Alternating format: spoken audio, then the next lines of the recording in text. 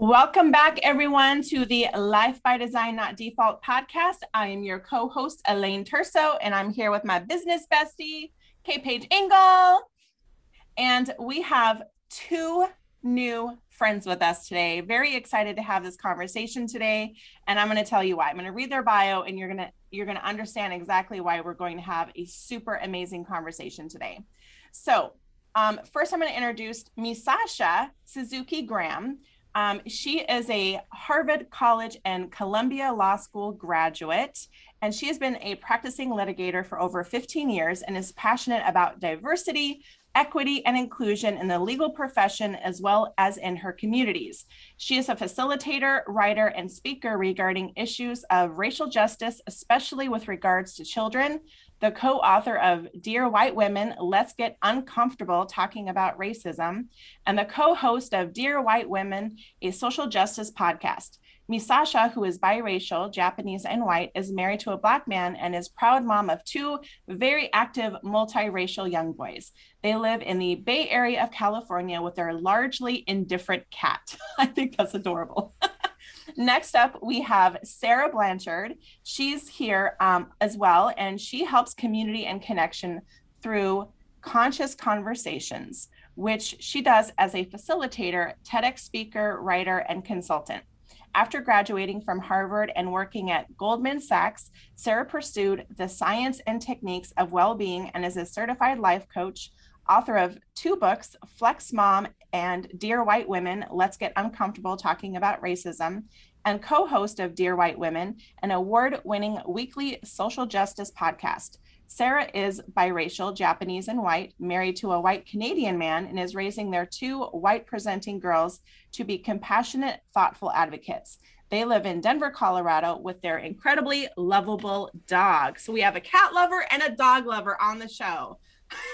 Well, I'm a dog owner. I'm not sure. I know lover is a strong word there. Lover is a strong word. I'm a dog lover. Paige is a bird lover, so it's all good. We got all the animals covered. Awesome. We have all the creatures. We're missing some reptiles. I think we need some pet reptiles. I know. My daughter has a reptile. Thankfully, she does not live here, so she has a gecko that's turned rather large. And sometimes she makes me go over to our house and feed it. Oh. Kind of smelly. You know what's smelly? We had a pet mouse for a week. That's a smelly pet. Oh. Yeah. For school. You were the home for school. No, the children actually asked us to get it. It was and choice. She did. She's a good mom. Oh, and it went back to the pet store. It definitely made it smell like a farm in my child's room. I didn't like that so much. Yeah. Well, now that we're sharing, so that's the funny story about Blueberry, is that he's here by default. My son wanted another pet. I said no reptiles, no dragons, because his friends had bearded dragons. So no dragons, no rodents, and all that, no snake, all that. And he says, well, what about a bird? And I'm like, I did not put bird on the list. So I guess you're getting a bird. And we got Blueberry 5 days before the lockdown in 2020. So we got to learn all about bird habitats and all sorts of things during the lockdown. So at least we had a project. So let's talk about let's get down and dirty. So tell us more about the book, Dear White Women, Let's Get Uncomfortable Talking About Racism. So what prompted you to want to write that book? Am I boring holes into your eyes, or do you want me to take this one? I thought typically you start and then you just like give me the death stare when you want me to like jump in. So I think you have to understand the backstory a little bit to understand where the book came from. You know, Misasha and I both met as undergrads. We've been best friends for 25 years. And we met walking out of a racial identity conversation when we were at Harvard. It was the Half Asian People's Association meeting. We went partway through, because we didn't agree with how they were presenting the topic.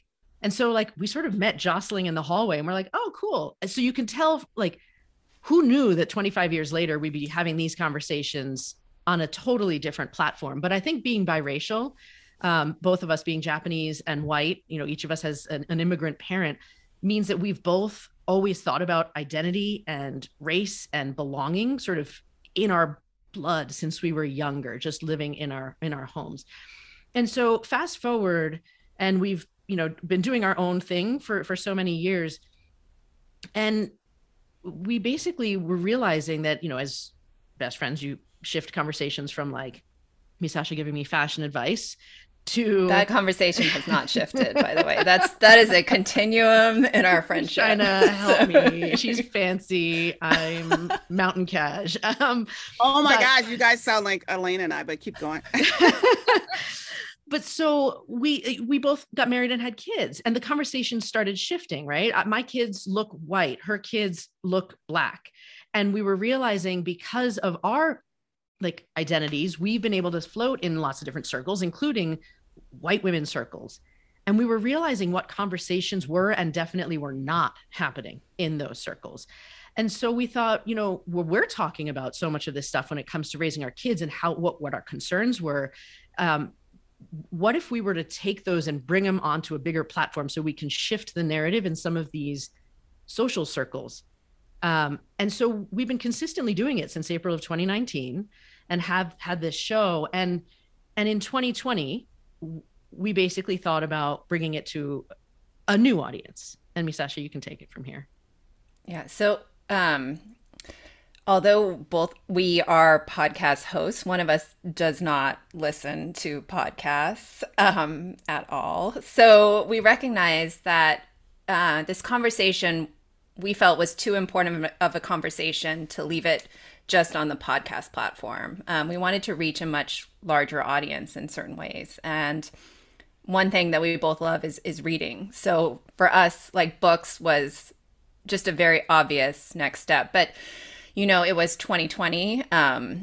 We were homeschooling our kids. There were just a few things that happened that year. And couple. Right, just a couple. I mean, in the haze, I'm saying 2020, I feel like there's this haze that actually blocks me from physically remembering 2020. But,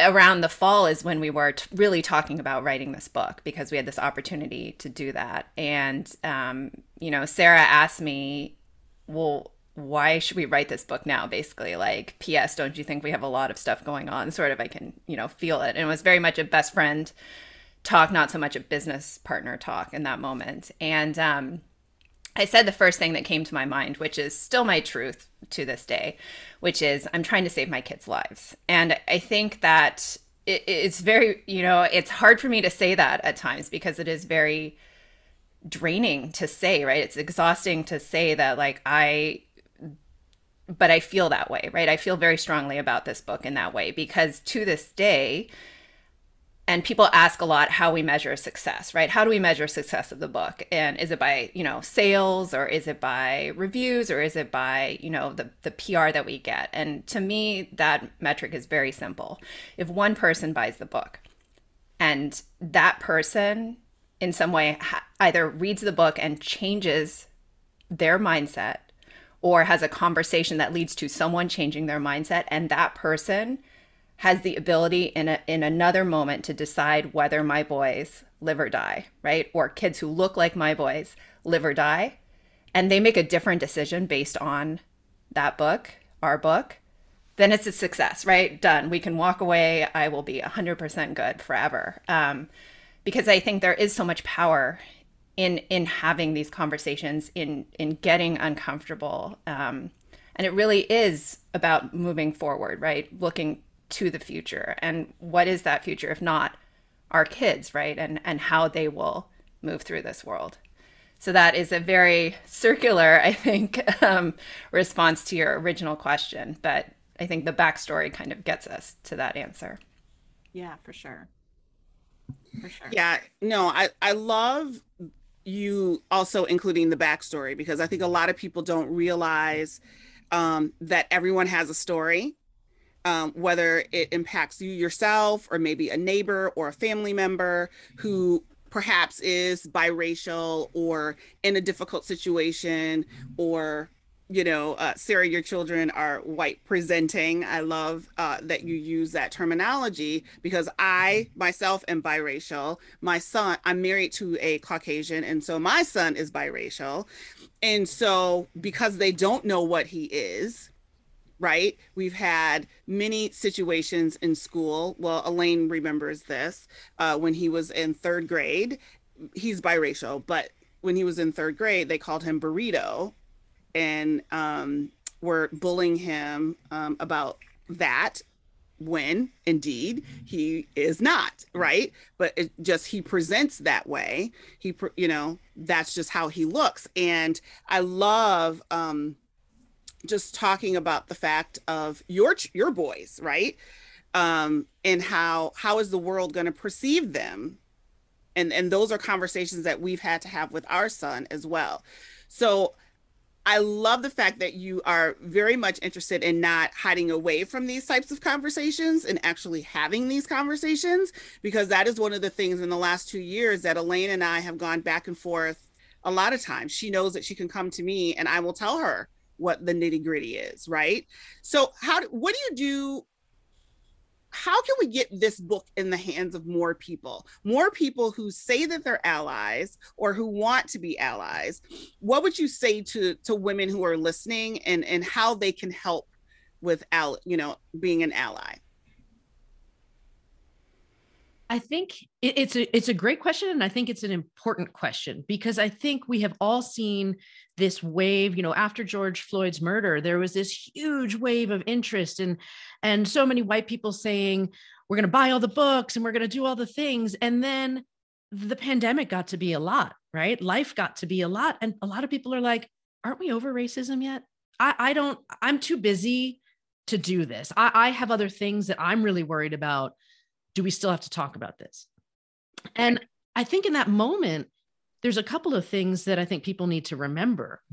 One is that white people have a race too. We all show up in a racial identity. So we are all an important part of this conversation. Two, if you get to choose to opt out of these conversations, you very much have privilege because the people who are affected negatively by this do not have the choice because it is a fight for their lives. And three, I think we have to remember that it is not the victim's problem, right? It is not the people who are being hurt's problem. This is a white people problem. This is a systemic problem. This is a thing that affects all of us. And so we can't opt out. We have to actually remember that when we're talking about self-discovery, being a good person and like developing ourselves and living a happier life, you have to examine your racial identity. You have to examine the dynamics because it is a part of every moment that we live and breathe and move through the United States. Yeah, for sure. One of the things that, we've had some discussions in my house about all of this because, we're just a bunch of white people in this house, but my son playing football, there's a very diverse group of boys that play football in high school and all, so he has friends of all backgrounds. And my husband happens to work in law enforcement. He works as a corrections officer and is also a football coach. And one of the football coaches had come over to our house and he was in his 20s. And that was the first time my husband learned that Black boys are having the conversation about what to do if you get pulled over. And my husband goes, "What? Like, what are you talking about?" That was the first time that he realized and really, truly understood what white privilege was. And I said, I have never, ever in my life had to have a conversation with my son about what to do if he gets pulled over, because I don't fear the police with my son. It never would have crossed my mind because it just never would have crossed my mind. And so that was like a really huge aha moment in our household and kind of made my husband go, oh, you know what I mean? Just that like, oh my God, like, because he was a volunteer police officer. And so then he was like, oh, are people afraid of me? Like that broke his heart, like to think that someone would be afraid of him because he was wearing a badge or had a gun on his hip or something like that, that someone would be afraid of him and him getting someone pulling someone over, that their initial thought is fear. I could die right now. And he's just like, oh my God, like he wants desperately to get out of the profession because it's so hard to wrap his mind around being in a profession that is hurting people and that is negatively impacting other communities. It's really hard for him. And I know he has dreams of doing bigger things, but he's so damn scared to leave. Right. And so, but there have been a lot of other people that have been leaving the profession. And there's a crisis, if you would say, amongst law enforcement where people are leaving in droves because they don't want to be associated with that, and there's the bad apples ruin all the good that is ever done. The one that are hurting and taking people's lives unfairly and unjustly, it ruins it. It ruins the profession for the good guys, the ones that are actually trying to help people.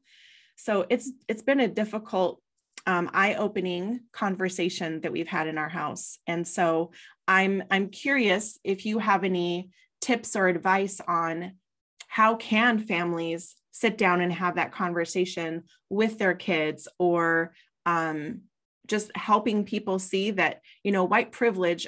The one thing that always drove me crazy about when people talked about it was, well, I grew up poor, so tell me where my white privilege is. And I'm like, oh my God, shut up. It just literally drives me crazy. I noticed you adopted a Southern accent for that.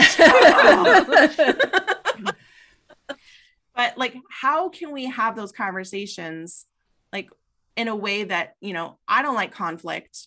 I don't like conflict, but those conversations are necessary. So how can we have them in a way that might be uncomfortable, but it's okay because we're having breakthroughs? I don't even where do you start? So those are great questions, and I think that I'm going to have Sarah talk to some of the conversation part, because that appears very differently in my house for obvious reasons, right? Like we have those conversations out of necessity. But I will say on the white privilege side, because we do hear that a lot too. And I will say that white privilege, I think, there's a lot when people hear words, right? Like white privilege or Black Lives Matter, let's say, I feel like they're adding in words, right? Or that aren't said and aren't there, right? Like for Black Lives Matter, for example, they're adding that word only right before that, which is absolutely not at all, right? What that is at all about. And I think for white privilege, people hear white privilege and they cancel, or they don't hear that hard work, right, can coexist with white privilege. Like it's white privilege and hard work can completely coexist. That's not the issue, right? You can be poor and have white privilege. You can work really hard and be very successful and have white privilege. And it's simply, have you been disadvantaged at all or not given something because of the color of your skin? It's very, I think people, the connotations of the words for people get very messy. And so that's why words matter, right? Meanings matter of words. But that's, I think you're right. Because people just jump to the privilege part. Yeah. Right. And they're like, I wasn't financially privileged. They totally inject financial instead of white. Right. And we're talking solely about the privilege of not being knocked down a peg based on the color of your skin. Yeah. And the other thing I wanted to add was like, how do you have that conversation? I think it's explaining it just like that. If people get defensive, I think when you have those conversations, like you said, Elaine, you don't want confrontation. I don't think anybody wants confrontation in the traditional way. I don't, but I think conversations get unproductive if you're triggering defensiveness, and you have to allow it to have space and time and to be able to return to it. None of these are a one and done conversation. And so you have to give yourself grace that you will make a mistake. You have to give understanding to the other person that if they're triggered, if they're defensive, you will return to it if it's an important because it's an important conversation to have. But one of the things that you said earlier about, for example, that idea of in a white household, you didn't have to talk about the police. And in Black households, a lot of the times they have that conversation. I think it's important to realize, going back to Paige's original question before about how can we have more people read this book and get more involved. If you have any vision in your mind of your child having a friend as a white person, if you hope that your friend or your kid might have a friend who's a Black friend, an Asian friend, I think any diversity, it's important to explain these concepts to them so they can be a good friend. How different would that car ride be with a bunch of teenage kids, right? If the white kid is egging everybody else on, not understanding the danger or the threat or the fear that their Black friends might have in that car.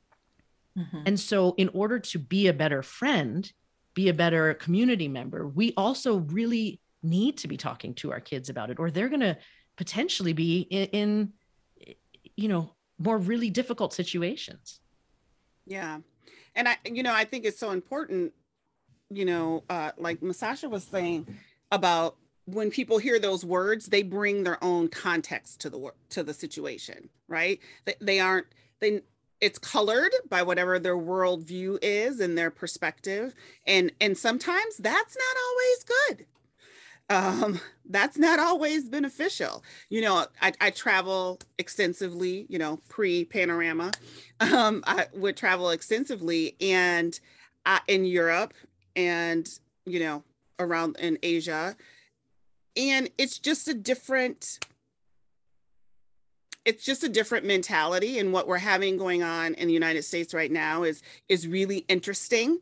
I have lots of international friends who, message me and say, what the heck you guys got going on over there right now? And it's hard to be able to really give them, like, I don't know what's going on. I can't tell you why these people are losing their minds. You know what I mean? And so it's really difficult when you have, I have a middle schooler who is not only learning about himself, but also other children, kids at his age. And they essentially were supposed to be talking about some things with Black History Month and that kind of stuff. But a lot of that was halted because, there's a huge debate right now about race theory and all that kind of stuff. And I'm like, during Black History Month, they should be learning, the accomplishments of people, Black Americans, and what their contributions are. And now it's being really limited. So what can we do? I mean, Elaine and I are a part of a women's group, and we have lots of people who want to be, like I said, want to be allies. But then, being one of the only African-American women in the leadership of this company, the senior leadership of this company, people are just, I've always had, the situation where it's like people would come and talk to me instead of someone else. You guys know what that's like, right? You're shaking your heads like bobbleheads right now because you seem safe and you seem worldly and, and you seem open.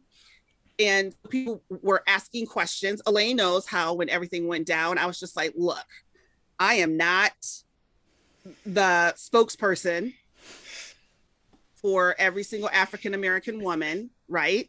And actually, Elaine got I will say this is what's so great about our friendship. She got so mad that everyone was asking me questions that she wrote a post and said, here's where you guys can go and learn.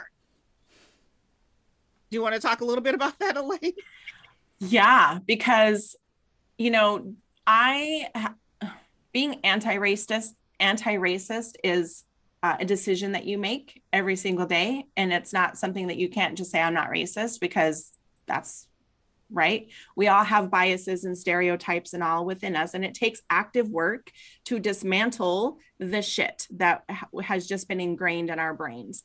And part of my own journey was, okay, I'm gonna listen. I'm gonna be a really good listener.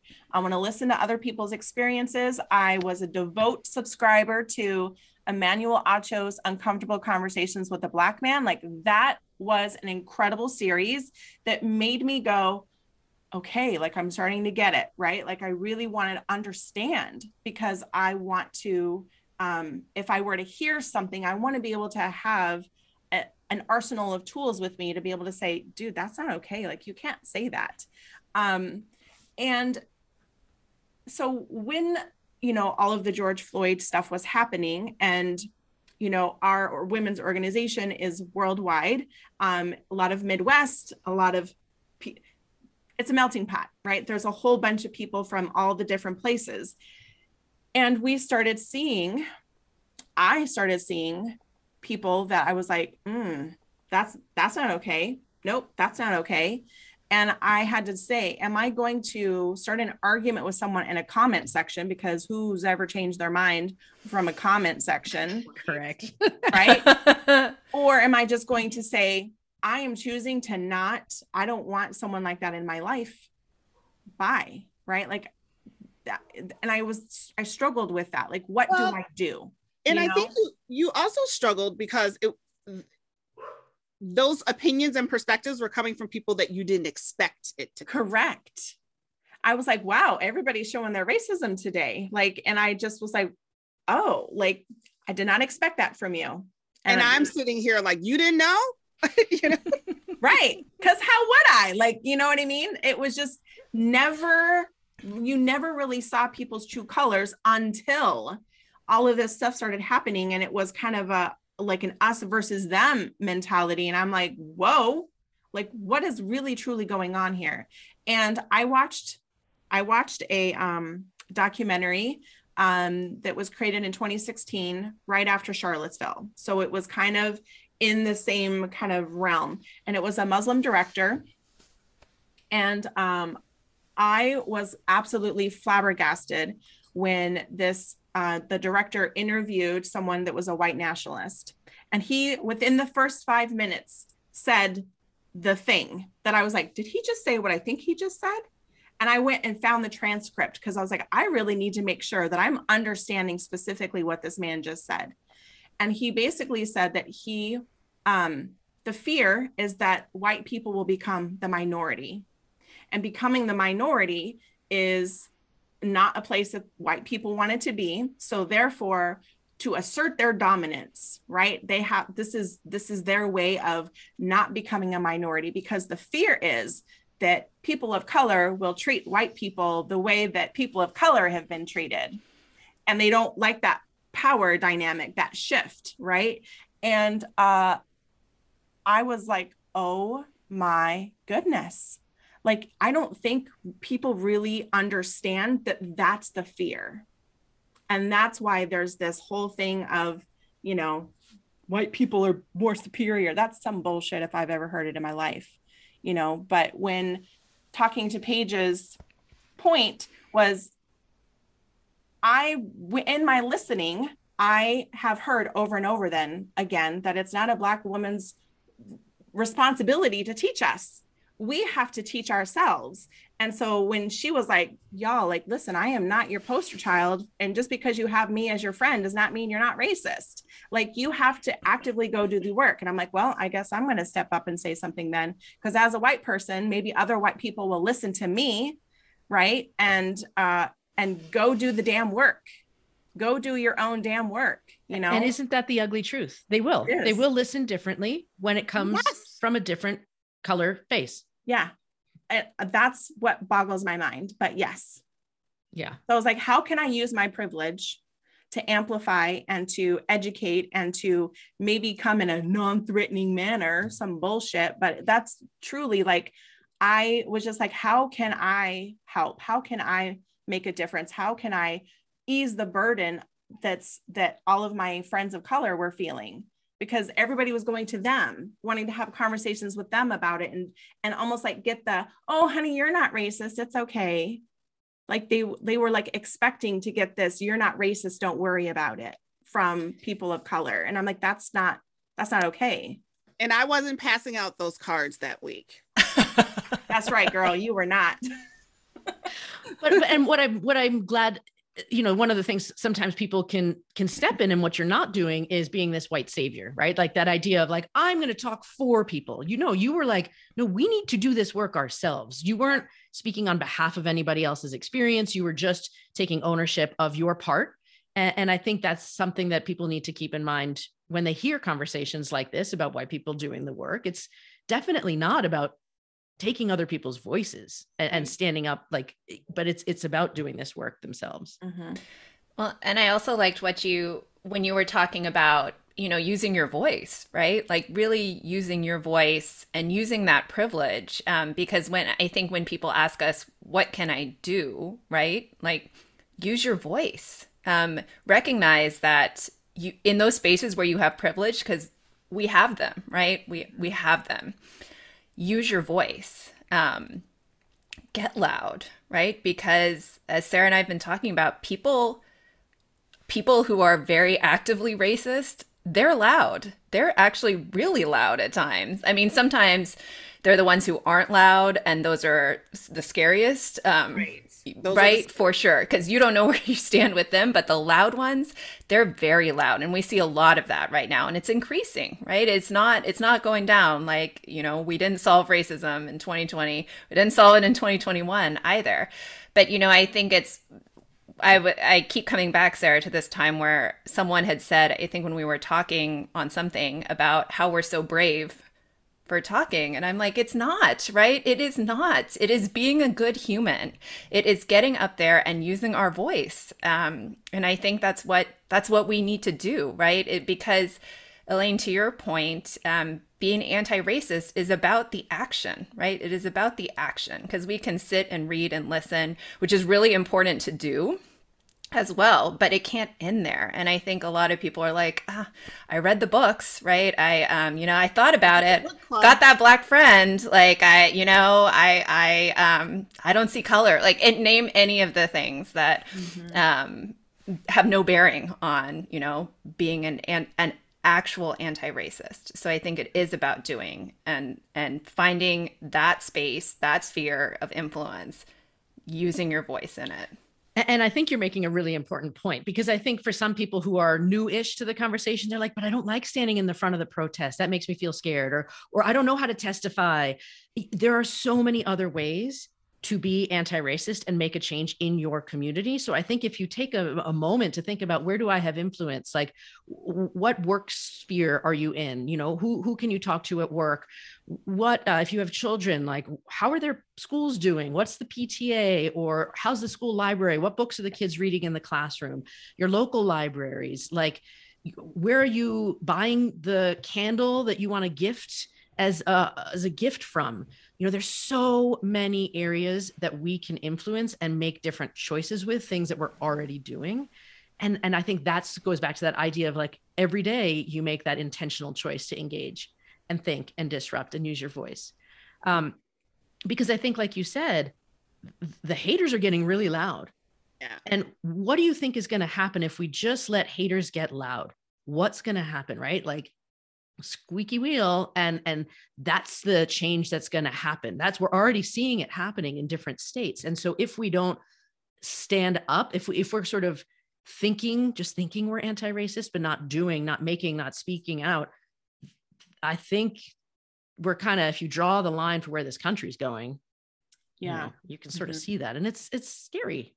Well, and I also think it's a very important point that we need to bring up in this conversation, that it's not just a black and white thing. Right. I mean, it's pretty much all people of color, whether you're brown, black, whatever. It's like all people of color are feeling this right now at a more intense level than they have in my lifetime. Now, my mom's lifetime, she grew up in Alabama during desegregation. So it's like, to her, she's seen all this, you know what I mean? But for us, it's just like, can't we just stop this now? And let me just say, I say this to Elaine all the time. I'm like, these millennials and Zs and alphas are not having this crap. They are not sitting and just taking it. They are standing up for what's right. And, the boomers are having a real hard time with it. Yep. Because it's the way it's always been. Yeah. And that's right. Forgetting that the policies that were put in place that helped them get to where they were not benefits that were extended to people of color. Like and I think that's what I love about this conversation and also understanding the history, you know, our book is structured in a way that has listen, right? People's stories, learn, which is the history of like, how did we get to where we are? Yeah. So that you can do the act part, which is the third section we have in every chapter. Because I think once you know that information and have empathy for, and hear people's stories, you can't see the world in the same way. Yeah. I'm an avid TikTok lover. I'm just going to let you guys know that. Like, I talk about TikTok all the time. You're so cool. You're like, I'm not there. I know. But I have really curated an amazing algorithm where I'm in a constant learning, right? And I learned, there's a guy that basically is, he's like a professor. He's like some sort of educator. And he talked about who invented whiteness. And I was like, oh my God, I had no idea that there was a person who basically invented whiteness, and the way that they positioned it, right, was that it was superior after like examining skeletons or skulls. And I was like, excuse me? Like, I had no idea. Like, literally, I had no idea. So I think that's really important, is to go through the history. And that's, I think, what scares people about the whole CRT thing, is that white people think that CRT the intention is to make white people feel guilty and feel bad for shit that happened in the past. And in fact, I follow teachers too, right? And they're like, when we talk about this stuff in school, they are like, wow, that's really sad. And how can we make sure that never happens again? So it's not about making the white kids feel guilty. It's about how they want to know, how can we prevent this from happening again? And I'm like, see, that's what it's all about. That's what it's all about. But there's this fear, that backlying fear that they just can't seem to get over. And something that is really sad that has been happening in my state. So I'm in Washington, and I used to think that, oh, my little bubble, like I never saw racism here, until I saw a TikTok of someone in a little bit south of where we are. They have White Lives Matter like shit going on, and like draping banners over the highway overpass. And I'm like, excuse me, like what the hell is happening? And then I learned there's a whole shit ton of stuff happening over on Telegram, which is not a platform that I use, that is all about these White Lives Matter chapters that are opening up everywhere. And the video was of a Black woman getting out and going, are you fucking kidding me right now? And then they recorded her and attacked her based on her looks. And so, and of course the TikTok community always steps up and paid off her mortgage, like for real. But like that kind of stuff is like, and then I go, okay, so what do I do about that? Right? What do I do about that? Because that's unacceptable. And then my thought is like, oh, I'm going to get angry, and I'm like, but I'm just me. Right. And so I always think, how can I use my voice for good, never evil? But what do I do? Like, that's the kind of stuff that goes through my head. And then I just sit here and go, fuck. Right? It's hard. It's like the hard questions and the things that I don't know, that I internally struggle with. So I'm just curious, I guess, one of the questions that I'm always curious about is, how do we know when racism has ended? Right? And I don't know that anyone really has the answer for that, but it's something that because I'm an end result kind of person, right? You were talking about, how do we know that the book has made an impact? It's like, how do we know when the fight against equality we've won that war? Elaine, I'm sorry to tell you. I know, but I want need measurable results. We'll see, and that's part of the conversation. Yeah. You may have this idealistic view of what you like to have happen, but the reality is, and I'm a realist. I'm always very optimistic and positive, but I'm a realist. I know. Which is why when you are surprised by people's reactions or comments, I'm not surprised. I know. I wonder, Because I think one of the things people forget is racism is so tied into this idea of hierarchy and power and inequality. And there's so many systems in our country that are part of that. You know, if you think about the wealth inequality, if you think about so many different levels of, the structures that are in place that continue that when we don't have safety nets in our country, like so many other successful, happier countries actually have, that we would have to see an entire systems change for, I think, this idea of equality to even come close. Well, and we can't get there because we can't talk about CRT in schools, right? Which is that entire theory, like that. Right. Yeah.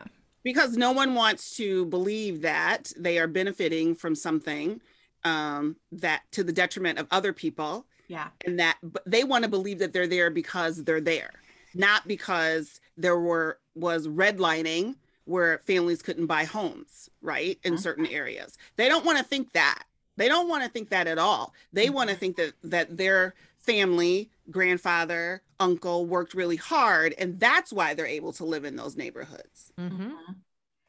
And so that's where, this issue is very systemic. It's very deep rooted. And until you are in a position to use your voice and have, and I hate to say it, have some background and kudos and cojones behind your voice, right? People won't listen. You know what I mean? I mean, we are sitting here with two Harvard educated women, right? And Elaine knows this so ladies, I went to Mount Holyoke for undergrad. And so, yeah, you shake your head. Yeah. So when someone hears that bumps me up a notch, right? Compared to maybe somewhat, other African Americans, right? I have a master's degree. They're like, oh, you have a master's degree? Yeah. And so do all my friends who are Black. Do you know what I mean? But that just adds, another layer to the credibility. And it's always, there are times where I always feel like I'm fighting this whole credibility ladder, like I'm always climbing up. But if I didn't have it, where would I be? Right. And that's a part of what the problem is. So I just wanted to say kudos to you ladies for using the title White Women.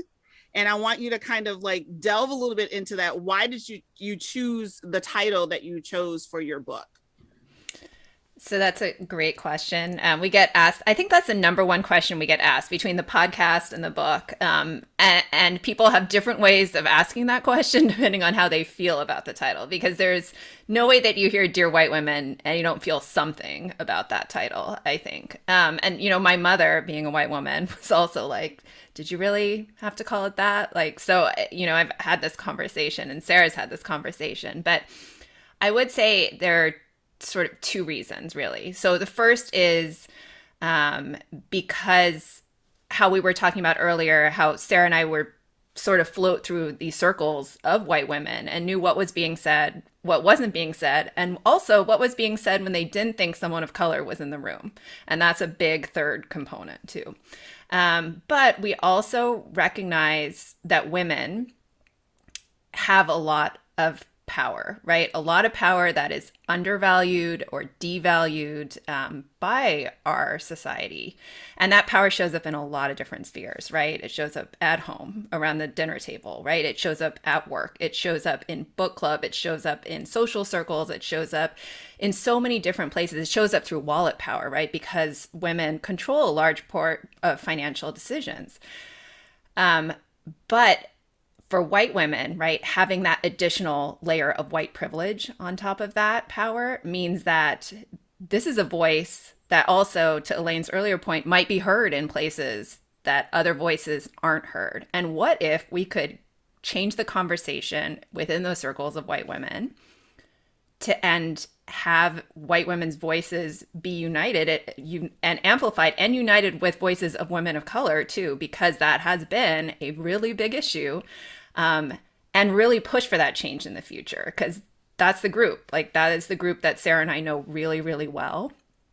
And that's a group that we really wanted to talk to. That's not to say that we're not talking to everyone, but I think that in terms of how we make change in this group, which is not largely, but there has been so much, conflict and misunderstanding or lack of understanding, right, about how women are not all similarly situated. And so this voice in particular is one that we wanted to really just kind of force that change with. So, and women get empathy a little bit more in this realm too, right? Like any woman who's ever not worn the skirt because it's a little too short, or not gone jogging because it's like dusk and you're like, I'm a little scared because of how I look in public, right? Like, you get what that means, and you get what it means to fight harder, to get the raise, to get your foot in the door. Women know how to work really freaking hard.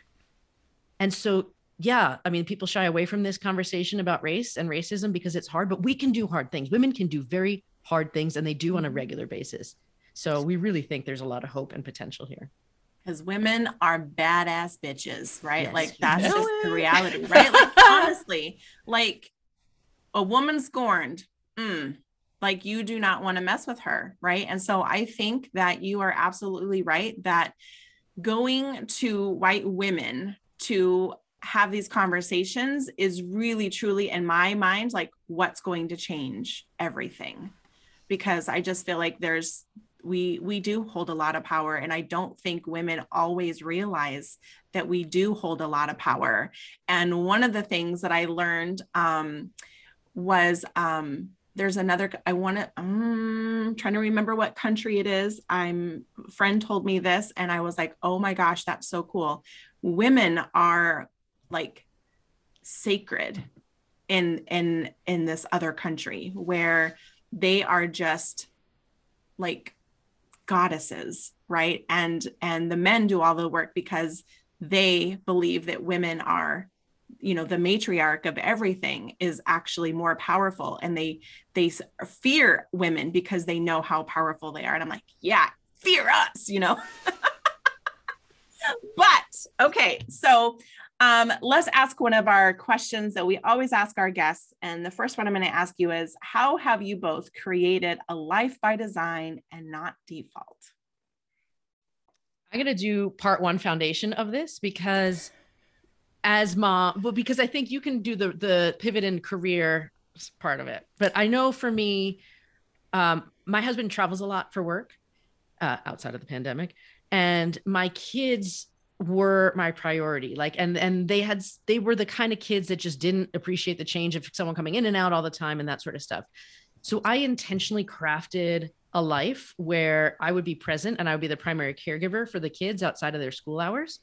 And so all of the work and the impact that I hope to make, I do my very, very best to plan those for the school day, like during the school day, during the school year, so that I can be with them in the short years that we have while they're under our roof, and that was a big step, stepping away from like the money, the Ivy League, like that trajectory of success. It took a lot for me to intentionally create that, but a lot of it was because my dad died when I was 26, and it rocked my world, and I was like, oh, we don't live forever. And so making that choice to step out and create a different work pattern for myself was my intentional choice.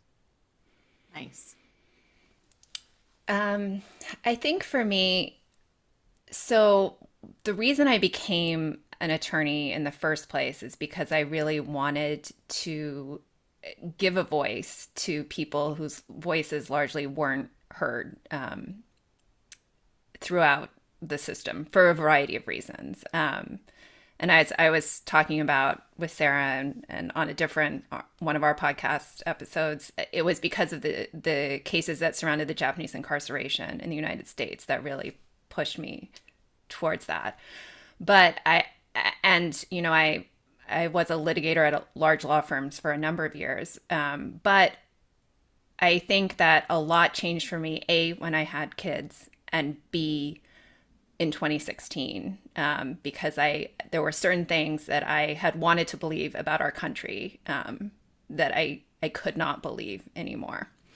And I really wanted to use my voice in a way that was going to have the most impact. So now I do it through the work that I feel so fortunate to be able to do with Sarah.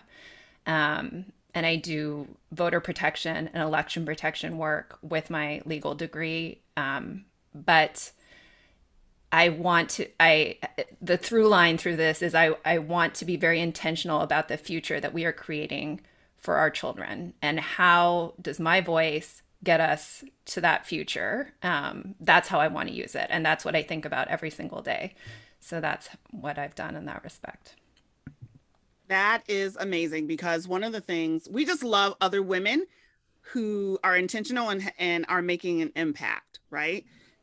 We meet so many people who are not.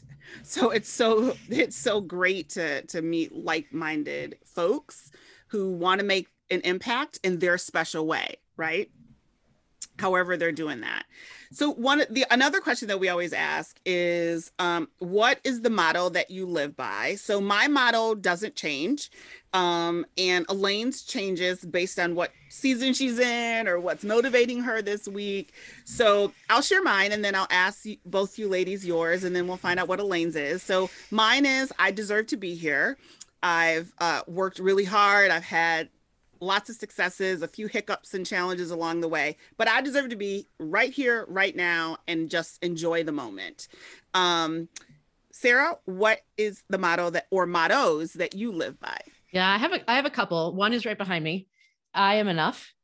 That's been the season for me the last couple of years, and through ups and downs and deconstructing my childhood and all of these sorts of things, realizing that I inherently bring enough value. I am okay the way I am. And so I love that. But also, we rise by lifting others is sort of the motto that I really, truly believe in, that we are in it together and that we help each other out and we're better for it. Oh my gosh, I love that. I definitely echo we rise by lifting others. You know, that's basically our podcast, our platform motto. I think for me, the other motto that's more current, right, is keep asking why. Because I think a lot of something that's been hard for me to do sometimes is to ask why, right? To ask, why are things a certain way? Why do we do this? And when the answer is often, you know, because it's always been done that way, like it, you know, there's a fury that rises in me but I think that as Americans, especially as adults, right, we lose that ability or that desire to question. And it's questioning that's going to get us to that future, right? That will get us to the change that we want to see. So that's my other motto. Mm-hmm. Oh, I love that too. See, these are so good. So good. Yes. And Elaine, what do we got this week? The one that's really fueling me the last couple of weeks is what got you here will not get you there. Right? Everything you have learned up until this point has gotten you where you are. And that's awesome. But what do you need to do in order to get there? Like, what do you need to learn? Who do you need to become? All of those things are kind of fueling me right now as I think about the next level for myself and the next level for my clients and whatever is, okay, so what do we need to learn in order to get over there? Right? Because it's not going to be with what you have right now. You know, so I'm on a constant state of learning, and that's just something that always drives me. Love it. So this has been such a great and valuable conversation that I think our listeners needed to hear. And so where can people buy the book, find out more about you? I know that you all do speaking and workshops and all that kind of stuff. So where can people find out more about you? We house everything centrally at our website, dearwhitewomen.com. So from there, you can buy the book, which would be a great starting point. It's a really good entry point into a lot of these conversations if people want to establish a baseline. If they want to keep up with all of our, the constant work, it's also on that website, or you can follow us wherever you listen to podcasts, Dear White Women Podcast.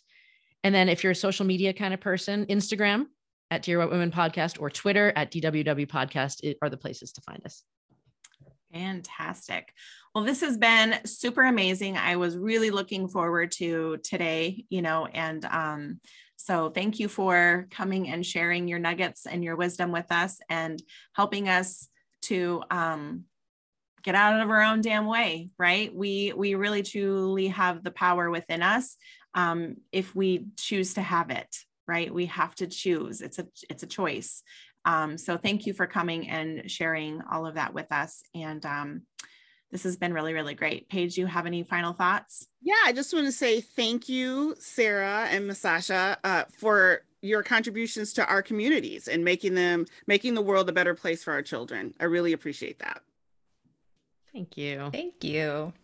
All right, everybody. We'll see you next time.